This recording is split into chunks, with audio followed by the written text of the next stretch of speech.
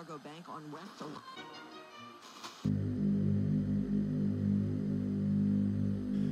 Hi, I'm Ulysses, and this is Music, Meaning, and Mystery, a podcast for the other musicians. In this episode, my guest is Seriah Azkath. Seriah joins me from the Finger Lakes region of New York in America, specifically from the southern tip of Seneca Lake. He hosts a heavy metal radio show there on WVBR FM. It's called The Last Exit for the Lost. You can find archives of this show at thelastexit.org. We have a discussion about how he fell into this role, how he managed to unite several communities, and also how this overlaps with his interests in the paranormal and the occult. You will be able to find a podcast he also hosts on these topics called Where Did the Road Go? You can listen to episodes on wheredidtheroadgo.com. Now let's tune in to the conversation with Seriah Azkath. When did you start your career in radio? 94. So maybe a better question is, how did you get involved in that racket? I got involved in it because I loved music, and growing up, I got into metal and stuff from listening to metal radio shows around here, and didn't think I could ever be in radio without going to college for it. Didn't realize that it was something technically anyone could do. I thought you needed like a degree to get at a radio station. And I had started a zine for the local area. And because we had like really good music scenes, but they were separated out. They kind of stuck to their own cities. And I was like, well, people need to know about these other bands who are not that, cities an hour and a half away or whatever. And so I started this zine that got fairly popular. And this is all pre-internet. In the end, I had given one of the zines to the woman who was doing the metal show at WVBR, and I had dropped a second copy off, and she happened to be there this time. And she goes, "Hey, this is really good." And I'm like, "Oh, cool, thanks." And she's like, "Do you want my metal show?" And I was kind of like, "Yes, what?" What's happening right now? But VBR is interesting because it's a commercial FM station, but it's also a training station. So Cornell students use it to train to go on air and stuff. People like Keith Olbermann have graduated from there and gone through VBR and stuff. It also is open to the community. So it just kind of fell into my lap, and it wasn't something I expected. It's something I really wanted, and I was helping friends with other radio shows. But yeah, it was actually May of 94 that she offered me the show. So that's is it a weekly show, or how does it work? It was every Saturday night from midnight to 6. Now it's 11:30 to 6. I've missed maybe 3 weeks in that entire time period. So that's a lot of hours curating and procuring music to an audience. Yeah. I mean, the show has changed dramatically over that, almost 25 years? So is it? Yeah, almost 25 years. 20. Am I getting that wrong? No, it's over 25 years. Yeah, so it's going to be 94. It's going to be it's going to be 30 years almost. Yeah, okay. The show has changed drastically, and COVID changed it again. I mean, we've gone through 3 different buildings in that time period, 4 if you count the studio I put together during COVID. Yeah, and it evolves in little batches here and there. And so the show that I started with is very different than the show I do now. But music's also a lot different too. I mean, when I started, we would get maybe, if we were lucky, 10 new albums a week. And now we pull in over 100. And there's no slowdown. There used to be a slowdown around Christmas and stuff. But now all these independent bands and independent labels just constantly put new stuff out. So I have to find time because I don't want to miss something that's really good, especially if I've never heard of it before. I mean, it's easy to say, oh, I know who these guys are. It's not a big deal. But there's so much stuff out there I've never heard. And I will sample literally everything I get in every week. Wow. It's a lot of work. Yeah. So when you say 12 to 6, is it midnight to 6 or noon to 6? Midnight till 6. Yeah. So I'm really glad you said that. I mean, obviously it's it's appropriate for the type of music you're playing. It's some sort of like shadow, nighttime type of thing. Also, the FCC laws are a little less strict. Oh, I see. Okay. So if it's between 10 p.m. and 6 a.m., you can pretty much play whatever you want. That's really shedding light on the time where I kind of discovered music was a lot more than was on FM radio. And I discovered that by listening to late night FM radio.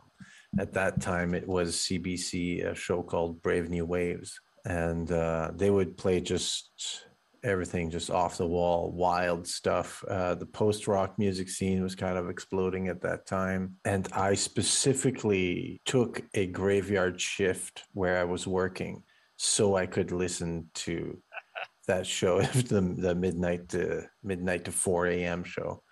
Nice. Yeah. So there's definitely like something about nighttime radio that it's like you're alone, the DJ is alone, but somehow that you're not. Yes. Yeah. Oh, yeah. There's definitely a connection there.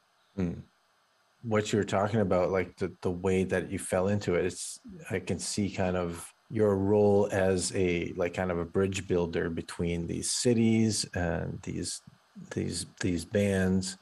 That's like your radio career is sort of an extension of that, like a networker. Yeah. Yeah, absolutely. When we got our latest building, they actually had a flat out performance room. The last building was really small, and so sometimes we get bands to play live, but it was usually acoustic. A couple bands actually did play full out. We actually had a black metal band who set up in the basement, and we mic'd them with a boom mic, and then had the vocalist upstairs, which made him incredibly uncomfortable to just be sitting upstairs with a video camera pointed at him. But they actually sounded decent. Like I go back and listen to it going, this has got to sound awful. And I'm like, it doesn't sound awful. It actually sounds okay. You know, the new building had a specific room they wanted to use for performances. So we pushed them to get it set up.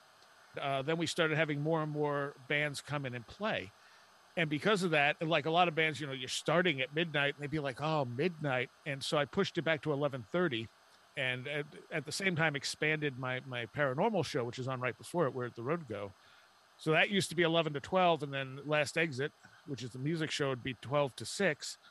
And I moved Where'd the Road Go to 10 to 11:30 because I needed a little more time because it always overran. And then extended the Last Exit a half an hour earlier, which made bands a little more comfortable where they were like, oh, we can show up at 11:30. That's not so bad. Okay. I was really getting a picture of what's going on here. Cause you have like you say, your paranormal show, which leads in to the metal show. Right. Those two things are not two different things. I'm guessing. What do you mean? No, they are two different things. Right, I understand that, but let's say two sides of the same kind of endeavor, if you will. Sort of, yeah. Because even in your like paranormal show, you say like how it's a show about exploring the fringe. Mm-hmm. So the metal show is something. It's that. Yeah, it's sort of like doing the same thing, right? Absolutely. Looking for those bands that you're not going to hear everywhere who are really good. And it's also the paranormal are experiences that do not conform to consensus reality. And what you do with your music show is to bring to light which does not conform. Right. Yeah, exactly. When they send us big name bands to play, I'm just kind of like, yeah, I'm just going to skip you because people can hear you anywhere. I don't need to play the new Lamb of God record. The people who like Lamb of God know what they sound like. They know the album's coming out. They're just going to go listen to it on YouTube or Spotify or whatever. They don't need to listen to my show to hear that. So I'm looking for the stuff that's not getting played elsewhere. And especially independent stuff, because there's, especially in this day and age, there's so much good independent stuff because you don't need a big budget to write really to record really quality stuff nowadays. And yeah, with the paranormal, I'm also looking to go deeper than a lot of the shows that were on when I started that show. because I would listen to shows and be like, why are you not asking about this? Why aren't you following this path? Why are you just jumping to another completely different question with this guest? And I wanted to talk to these people. Yeah, you tend to go into a significant amount of detail. You let yourself get lost in the granular parts. Like you basically, the paranormal show, the conceit is that the paranormal exists. So let's look at it in details. Let's see how it works and what happens. Yeah. Yeah. Rather than like being it's a ghost story. It's like Exactly. yeah, Exactly. yeah, yeah.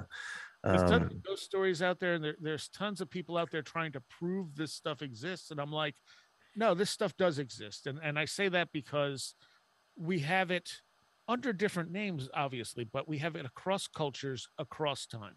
Mhm. So people are experiencing something. Now, by saying that, I'm not saying Bigfoot or ghosts or whatever exist as we think they are, but something is interacting with people. Yeah. We just don't necessarily understand it. Any of these radio stations, late nights, have you ever had any paranormal experiences in those times? Paranormal stuff. The first station definitely had some weird vibes to it, and you would so it's hard to describe how it was set up. So you would come in the front door, which was actually on the second floor. You had to go up a staircase, and you'd come in the locked door, and you'd come into this area that was like the waiting area by the office and stuff. But the window right in front of you looked into the main air room, and the DJ would be facing out that window, but on the other side of the board. And you'd be there, and you'd see people walk in front of that window, except there was no one else there. Hmm. So that would happen at a fairly regular pace. And I never said anything. And then other people would go, I just saw someone walk by the window. And I'd just be like, yeah, that happens. Yeah. Mhm. And then they'd have to go out and look, and there'd be no one around. It would be completely, it's like this giant building, but there you would know if you'd be able to find someone if they were there. So, what do you think drew you to metal in particular? So I grew up hearing country music. That's what my parents liked. Hmm. Eventually, they gave me a radio of my own, and flipping around dials, I kind of focused in on classical and opera because I liked the complexity of it. And at some point, I was flipping around the dial and found a rock station out of New York City called Z100. And this was early 80s, and they'd be playing stuff like the Police and Styx and bands like that. And I was like, oh, I like this too. And then one day I heard Motley Crue.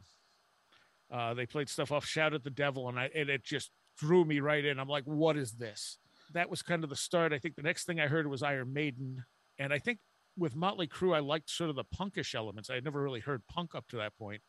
And with Maiden, I liked the fact that it almost had a classical feel to it, like the song structures, but yet it had a lot more oomph behind it. And that's kind of what drew me in. And the more I heard, I liked the mystique of it. I liked the rebelliousness of it. I liked the fact that it's, I mean, even when segments of metal become popular, there's always that segment that is against the grain, that is not going to be popular. Like metal as a whole is never going to be popular. Certain styles will be popular, certain bands will be popular, but it always has that sort of outsider feel to it. Not to mention a lot of the occult imagery Mhm.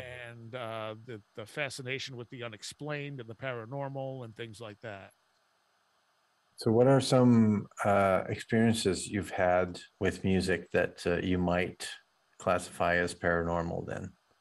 The one that sticks out to me was there was this Potter's Field that I spent a lot of time in. A bunch of us did. We built a bench. It overlooks Seneca Lake, but it was a Potter's Field for a psychiatric institution. I was sitting up there one day, probably waiting for one of my friends, and I started whistling the end of Epitaph from Fate's Warning. It's a very melodic piece that John Arch just kind of, sings.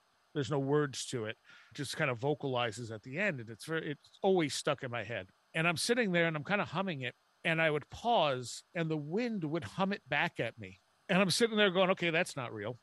And then I'd do it again and it would happen again. I'm like, I'm hearing it, but I'm pretty sure that's not real. And I've talked to other people who have had similar experiences. So now I'm kind of like, well, maybe it was real. It was really weird though, because it was very, very distinct. So when you say Potter's Field, am I understanding correctly? It's like a grave site? Yeah, so a Potter's Field is an area of unmarked graves Right. usually, Okay. for people who didn't have families or whatever. So these would be the psychiatric patients that didn't have families who Right. died while they were there, and they would just bury them. Why were you there? Because a bunch of my friends lived in that town, Okay. and that's where we would go and hang out because it had this beautiful view overlooking Seneca Lake, and lots of weird stuff happened there too. Not surprisingly. Yeah, of course. Yeah. So someone jammed with you a little bit there. Yes, and it was it. I don't think that's ever happened before or after. It was just a very weird, surreal sort of thing. Hmm. And especially with that song, because that song has always struck so strongly with me. Fates Warning have always, the early Fates Warning stuff have always given me a very mystic feel when I listen to them, especially maybe not so much the first record, but the second and third, Awaken the Guardian, The Spectre Within. And The Spectre Within is what is the last song of that album. It's called Epitaph. And when I got that CD is also when I got Dimensions from Jacques Vallée, Hmm. as well as Intruders from Bud Hopkins. So I was reading those while I was listening to that CD before I had more music than I knew what to do with. So that connection, especially with Vallée, I think that weirdness that Vallée is talking about in Dimensions kind of transcribed itself onto the already kind of mystical feel that Fates Warning had. And I like epic songs, and that song's like 12 minutes long. I've done a little bit of research about music with this podcast is an extension of this research project I'm doing about the meaning of music. And one thing that struck me is a lot of our deep ancestors considered music, especially the drum, but also just singing and like the lyrics you say, the telling of a story as a bridge between this world and the other one. One example in particular is that sickness would have been considered some sort of disruption in the soul or a part of a soul that had been lost or stolen. Mm-hmm. And a healer's function would have been to go to the land of the dead to find where that soul is and sing a song to that soul, because the soul cannot find its way home, but it will recognize a song and follow it home. Oh, interesting. So that's how they heal, is they sing songs to parts of the soul. That's this in particular. It's a particular tribe. I'm not going to be able to remember the name now. The Altaians. So it's that would have been like basically like Mongolia, Russia. Oh, okay. Yeah, so it just strikes me that as a match for that sort of worldview, that you would sing a song and that it would be repeated on the wind by the Uh, spirits, right? and you talk about healing. I had had gone to an I don't remember who the headliners were, but Anthrax and maybe Judas Priest. On the way up, I got really, really sick. Like I was sick to my stomach. I thought I was going to throw up, and I'm like, oh my god, this is going to be awful. And I was riding with other people, so I was just kind of like, I'm sick. This sucks. I felt fluish. I felt horribly nauseous. And we got there, and I'm just sitting. They had just general admission. It was in a big arena, and I'm sitting there and I'm just like, I feel terrible. And then Anthrax started. And suddenly I'm like, yeah, I'm feeling a little better. I feel like I need to go down front. I'm like, this is probably a really stupid idea. So I went down front, ended up in the mosh pit, felt fine. Like everything just disappeared. Mhm. Yeah, well, there's definitely this an area of research that I'm trying to do that genres of music are actually echoes of ancient religious like threads, if you like, or mystery cults Hmm. and that sort of thing. There's actually a field of study that kind of studies genres as different faiths, which that's going to be the next area of study I do. But it strikes me that like I've never been a guy who listens to metal. Like once in a while I'll do it, Mm-hmm. some black metal, or I really like Sun. I don't know if you're supposed to say Sun O or whatever. I think it's just Sun. I Everyone think says Sun O, but I've been corrected to say it's just Sun. I think so too. Yeah, but it's not really something that I listen to on typically for my as music to listen to in a car or at home or whatever. Right. But I did I like the band Melt Banana, Oh yeah. and Japanese band, they right? came. Sorry. They were Japanese, right? Yeah, that's right. Yeah. I don't know if they're still playing or what, but a few years ago they came to Vancouver as part of this lineup that had the Melvins, which I knew a little bit about, but I was going for Melt Banana. But there was like the Melvins and closing out with Napalm Death. That sounds That I'd never heard. I didn't had no idea who Napalm Death was. So I listened to Melt Bananas, great concert. Melvins, it sounded great, and then the whole floor. It was in a club. The whole place cleared out, and I was like, oh, I guess people don't like Napalm Death here. So like, this is a perfect opportunity for me to be able to be up front and be able to listen to see the band play, because I find that fascinating as a musician too. right. And me and my buddy John went up front, and then I was like, this is so weird, everybody's clearing out, and I look back, but it was like dark, so I couldn't quite see. But then when my eyes adjusted, it's like people didn't clear out, they were forming a circle. Right. Right. But with me, I'm not familiar with this, right? And then I realize all of a sudden, like, I'm not getting out of this thing. Right. And so this is my first experience with the mosh pit, and I'm in my 40s here. So I decided my tactic would be like, I would just hold my spot at the front because I didn't want to lose my spot, right? Yeah. Yeah. And I think it was the best concert experience I've ever had. Cool. Yeah, and just that there's something about that.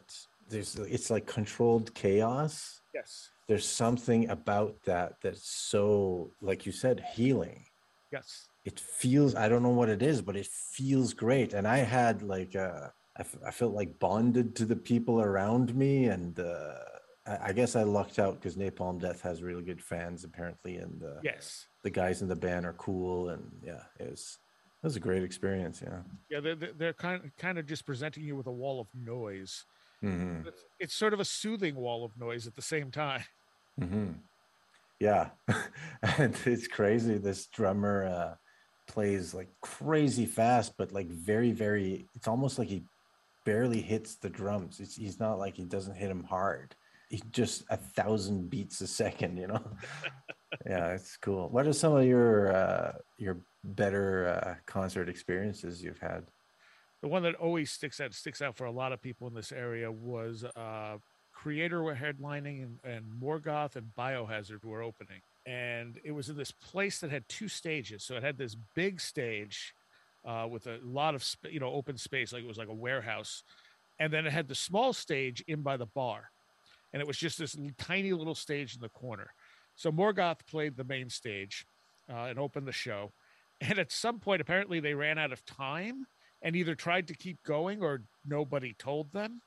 And so they're a European death metal band, and so they're going, and all of a sudden their sound just cuts, and the drummer keeps going because he can't hear that everyone else just stopped. And then he's like looking around, and everyone's just kind of looking at him, and he slows down.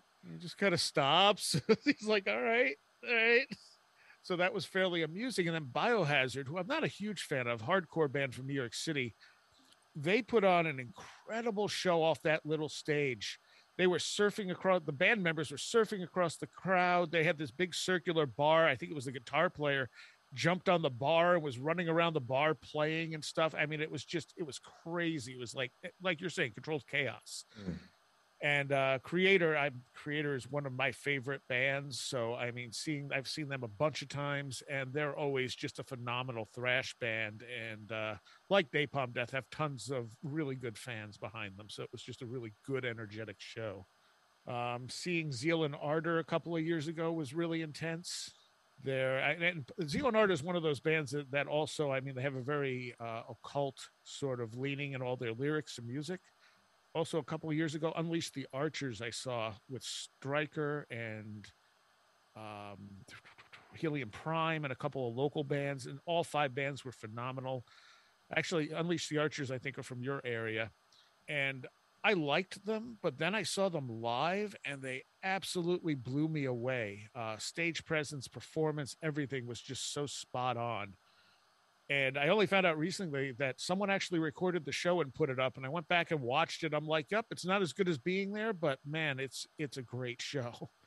Yeah, there's nothing like live music, especially like smaller venues. Yes.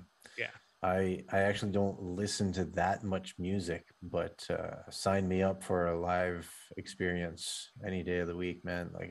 Yeah, it's there's a lot of music. Like I said, I actually don't frequently listen to metal, but I love to go to metal concerts. You know, I've seen Yob live. Oh yeah. Yob's good. Swans was a really good show.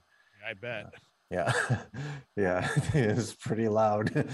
Yeah, and very intense. And again, it's yeah, like you said that it's soothing, but there's something strange about this sort of abrasiveness that is soothing. For Swans, it's not soothing. It's very tense. They Yes. build up the tension and they keep it there. But at the end of the show, me and my buddy, we walked out and were just started laughing. Right. And just because we had this big release of energy, right? Yeah. And Yeah. again, something healing about going into I kind of see it a little bit like a shadow work sort of thing. Yeah. Oh, totally. Yeah, because it's a bit of a dangerous environment. I mean, people are inebriated, they're strangers, it's semi-violent. I mean, but there's something good, something redeemable about those sorts of experiences. I find very enriching. Well, what Exodus called it was good, friendly, violent fun. Yeah, Because by and large, no one's trying to hurt each other. yeah. And Yeah. people tend to watch out for one another. Exactly. I found that in the mosh pit. If Yeah. it's somebody fell down, people would push other people out of the way and help them up. And Yeah. you Yep. know, I remember being at a Slayer show and a bunch of people just, I mean, it was really packed in, even though it was a big place. And I'm down in the pit and someone knocked me over, but someone had fallen right before me. And I basically leg dropped him when I fell. So the crook of my knee, back of my knee is across his face. mm. And then people started falling on me. And I'm trying to just lift my leg up because he's like struggling under my leg. And I'm like, I'm going to kill this guy. I got to get my leg up. And eventually people, started stopping falling and then started helping each other up. And finally I got my leg off of him and he just sat up going, oh, okay, all right. I bet because you shared a little moment with the guy. Yeah. But I mean, obviously, he wasn't up. He was just thankful that he was able to get up. I mean, people generally, they're not looking to hurt each other. And if someone's out there and actually starts hurting people, they're usually taken out pretty quickly. Yeah. Yeah. The people are there for the music. They want to enjoy themselves. And every once in a while you get some a-hole who, thinks he's better than everyone else or doesn't even like the music and he's just there to start a fight. And they don't last long. So you find a pretty strong sense of community in the metal scene. Oh, definitely. Yeah. And the thing with shows too, like I said, everyone's there for the music. Generally good shows create such a fantastic energy. It's like nothing else I've been to. There was a study done not too long ago showing that people who listen to metal tended to be more well-adjusted in society later on. And their suspicion was because they're not, they're embracing these darker themes, these shadow themes and stuff. It made them a little more balanced when dealing with real life and a little more prepared. What is it that Carl Jung said? The tallest, most glorious tree has roots that reach down to hell. Yeah. Yeah. Something like that. Yeah. And I mean, to me, if I'm really depressed, I'll put on something really dark and it tends to make me feel better. And if I hit the right music, sometimes I can't figure. Sometimes I'll be going, I need to listen to something, and I'll be going through, going, no, not that, not that, not that. And finally, I'll find something. I'll be like, I think it's this, and I'll put it in and be like, 10 minutes later, all right, I'm feeling a little better. Okay. it has such an impact on our consciousness. I mean, music is hardwired into our brains. Yeah, that's what I've found. I think music is fundamental. Yes. Yeah. And I think what type of music you like depends kind of just on your personality. I mean, if you know the people who are just kind of who say, well, I'll listen to anything, are also the people who are just kind of going along with life most Mm. of the time. You know, they're fine with whatever. They're just and they'll listen to whatever because it doesn't really move them. It's like they don't dislike it, but they're not being moved by it. And maybe it's because they've never heard something that moves them, which is the other thing. You know, like on radio, on movies, on television, it's so curated to just be what they want to sell. And there's all this other music out there that most people have never heard. Yeah. Well, that's where you come in. Right. Hopefully. Yeah. I've had people call me up and say, you know, I didn't know I liked metal until I listened to your show. Interesting you talking about like you're a music curator, so you're sort of trying to find the right medicine if you're not feeling good, so you're picking and choosing, trial and error. There's something of an invocation there because it creates, when you listen to that music, it creates an emotion which wasn't there before you listen to the music. So where's that emotion coming from, right? Yeah. Right. Well, um, and also like, you know, if you're depressed and you're listening to something dark, it's kind of it's sort of resonating with you. Good choice of words, resonating. And I find that there are certain bands that I very much like to meditate to because they enhance my meditation. Hmm. Yeah, tell me more about that. Tell me how you pair your meditation practice with your music practice. Well, I mean, mostly it's bands that have sort of a psychedelic element to them, like Field, like Elysium from Fields of the Nephilim has a very strong Pink Floyd vibe. It's very psychedelic, but also very occultic and stuff. And it's an album I know super well, so I can put it on, and it's important that I get it right at the right volume level. And it will completely let me just kind of do whatever I need to do meditation wise. They have a song called Psychonaut that he wrote with a lot of ritualistic elements to it, and it's about 10 minutes long. And if I use that, I tend to feel super energized. Hmm.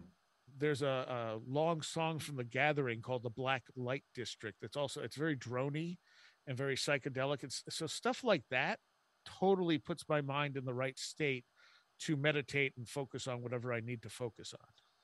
When you meditate, do you focus on just certain problems in your life you're trying to solve, or is it visuals, or you're just trying to clear your mind, or It can be all of the above. It depends. and the music serves as a sort of soundtrack for what Yes. you're trying to do?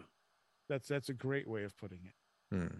But it can't be something that is going to draw my attention. You know what I mean? Right. Like it has to be something that I know well enough and it can kind of float into the background a little bit. I do this practice as well. I use ambient music, but Yeah. it specifically has to be ambient music from artists on the Cryo Chamber label. Oh, okay. I don't know if you know them. I think they're a Scandinavian label, and it's dark ambient. It's sort of like the metal equivalent of ambient music. And for some reason that hits the right spot because, like you said, it can be rich and complex without me having to pay attention to it, basically. Right. Yeah. And it can help fix your mood into what you want it to be. Yeah. Yeah. It makes the room feel ancient. Yes. You recognize that sensation. Yes, definitely. Yeah. And that's the thing, a lot of imagery in metal because, you know, so many people in metal are into this stuff, you know, into the occult, into fantasy stuff. I mean, yeah, that imagery is just throughout it. And with metal, I also think it's one of the few genres of music that has consistently expanded and changed. You know, it's because most music is what it is. You know, it says it's this and that's what you get. And sometimes it kind of dies down or comes back a little bit, but it doesn't change, it doesn't evolve. Metal is one of the few things that seems to actually evolve Hmm. because the stuff that's out now doesn't sound anything like 20 years ago, but it's all still metal and it's you know changed in the way stuff is composed, you know everything, style of it, the instrumentation, everything changes. So do you have a technique for identifying the outer edges of genres, or is No, it by feel or? I don't care what genre it is. It's either good or it's not. And even so, like when I'm doing the show, it's like, oh, this is good, but it sounds like everything else, so I'm not going to worry about this because then, like, it may be a 6.5 hour show, but that goes by real fast when you get that much music every week. Mm-hmm. So I'm kind of looking for the cream of the crop, like, oh, this is interesting and doesn't sound like other things already. What I'm trying to get at is like what makes a genre? Is it it's not a category, it's like a spectrum. Yes. Yeah, Yeah. that's a good way of putting it. Yeah. And you think like black metal. So the term black metal originated with bands like Merciful Fate and Venom and Venom, I think of the one. Yeah, Venom is the one that had the album Black Metal. So that's kind of where it came from. But originally it was bands like that. So it was bands that had a satanic overtone to their lyrics. That was black metal. But by the mid 90s, black metal had evolved to a sound, and that sound did not include bands like Venom and Merciful Fate. And that's the irony of it. And then eventually you had even like Christian black metal bands. And it's like, okay, we've evolved again. Now it has nothing to do with Satan, although I wouldn't say most, a lot of black metal bands still have that satanic element to them because they're black metal, but so many of them have been like, well, we don't need to do that. And it's still black metal because this is the black metal sound, that sort of dissonant sort of vibe that black metal has. But people today, who don't necessarily know the history of black metal, but know they like black metal, if you play the Merciful Fate, they'll be like, this isn't black metal. So this podcast has a traditional closing question. Mm-hmm. What should people listen to? Oh, man, there's so much. I think Zeal and Ardor are one of the more interesting new bands out there. Sound like nothing else I've heard. If you like really complex, epic stuff, Nia Blevascaris is definitely worth a listen. They're up there as one of my favorites. I mean, Fate's Warning are definitely there. I've talked enough about them tonight. Yeah, I don't know. You could just listen to my show, The Last Exit for the Lost. Hear a whole variety of things. There you go. That's what people should listen to. And it's I have shows archived on the page all the way back to 1996. Cool. That'll all be linked in the show notes, obviously. Great resource for people interested in metal. And also, I'll personally recommend they should listen to your other show, Where Did the Road Go? Good podcast. Very interesting stuff. Yeah, and that's been at least one episode a week since I started. Never missed a week on that one either. You're a beast, Seriah. Thanks a lot for having this conversation with me. It was fun. Yes, it was. Thank you very much for inviting me. You got it.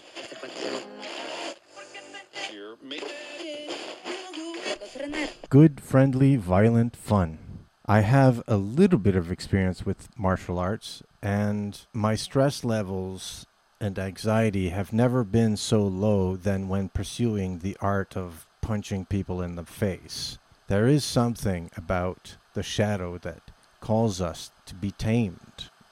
That aligns well with what Seriah mentioned about a study that shows that people who actively pursue heavy metal tend to be better adjusted individuals. Just like a day has a night, so does every shining, beautiful human being have its shadow. I think we ignore that part of ourselves at peril. So, carry a lantern and go in the dark.